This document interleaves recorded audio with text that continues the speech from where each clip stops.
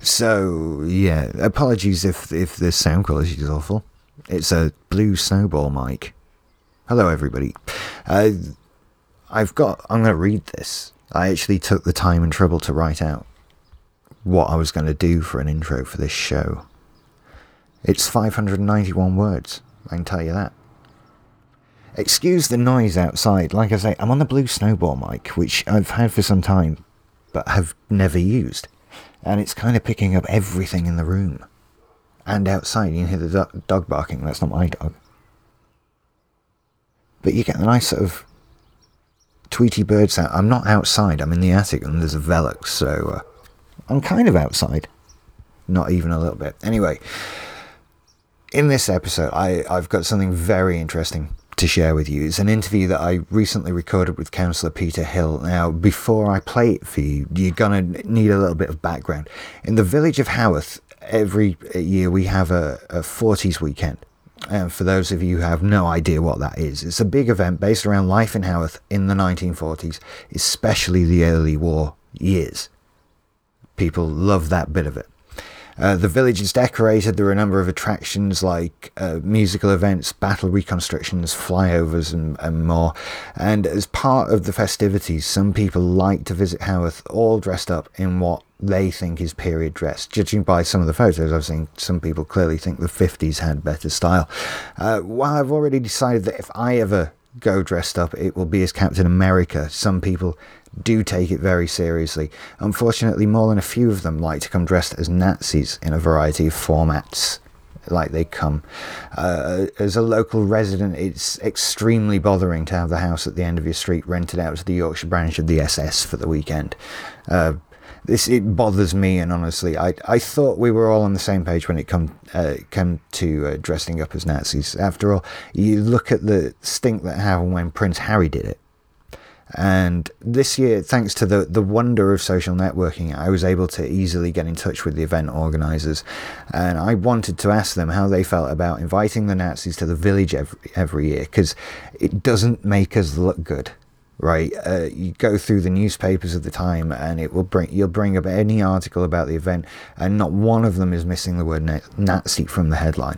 And it's a shocking word, and it gets attention if you can print it big in a newspaper. So it's a good one to get in there if you can. Everybody reads the thing like, oh, Nazi, okay. And the official Twitter account of the event accepted my request for an interview and gave me an email address to contact. And the trouble that I had was that it wasn't their email address. That I wanted to talk to the organisers of the event, and they gave me someone else's email address, which I didn't find out until the actual interview. And it was just a little bit honest, don't you think? That I asked if I asked you for an interview and you say, yeah, talk to that guy. I didn't want to talk to that guy, I wanted to talk to you.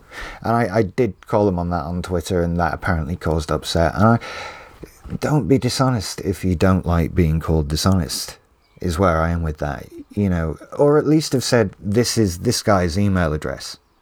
There was nothing, just here. It was almost quite spy-like. And so I got to interview this guy that you're going to hear me talk to, and it felt a little bit like Christmas. I was worrying that I'd have to back into a corner a couple of times. There's a bit where he says it's all right to be offensive to people if there's none of those people around, which is put me in mind of the black man's cock joke in The Office, when David Brent is telling the joke that ends with the punchline, a black man's cock.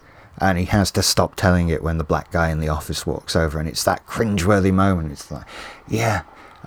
So it's not all right to have told that joke then, is the point. There was also a documentary, even on Channel 4 just the other night, that was talking about, you might have seen it. It was the one where they do a dramatisation of all the secret recordings that they got of Nazi officers when they were prisoners of war. And it basically, just kind of disproved a lot of points that he made. I do wonder if, since we've recorded this, he was sat watching that the other night going, oh, fucking hell, this is just... I said they didn't do that, and there it is, they did, because the man said, oh, okay. But, as he said, people are wrong to be offended anyway because they just don't understand the history of it, which is an extraordinarily patronizing thing to say. And unfortunately, you don't quite get to say that these days. You can't say you're wrong to be offended. You have to just not be offensive. So this is better if I just play it for you, really. And I've got to go and edit it now in some way. So I hope you enjoy this. I hope you find it interesting. Laters.